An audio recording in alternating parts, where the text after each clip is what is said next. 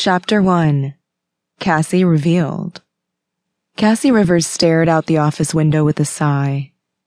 Just in the distance, beyond the creaky wooden steps of the back porch, right at the edge of her vegetable garden, stood Seth Carson, pushing a mower.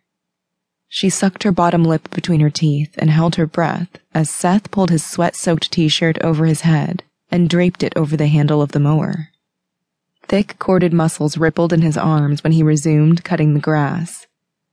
This wasn't the first time Cassie watched, or rather lusted after the sexy ranch manager. It reminded her of the first time she saw him, 6 months prior. Cole hired him while she was away for a weekend of relaxation.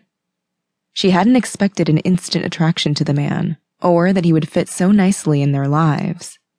He had chocolate brown curls that were now slicked to his head, and a tanned torso that made her long to be held in his embrace.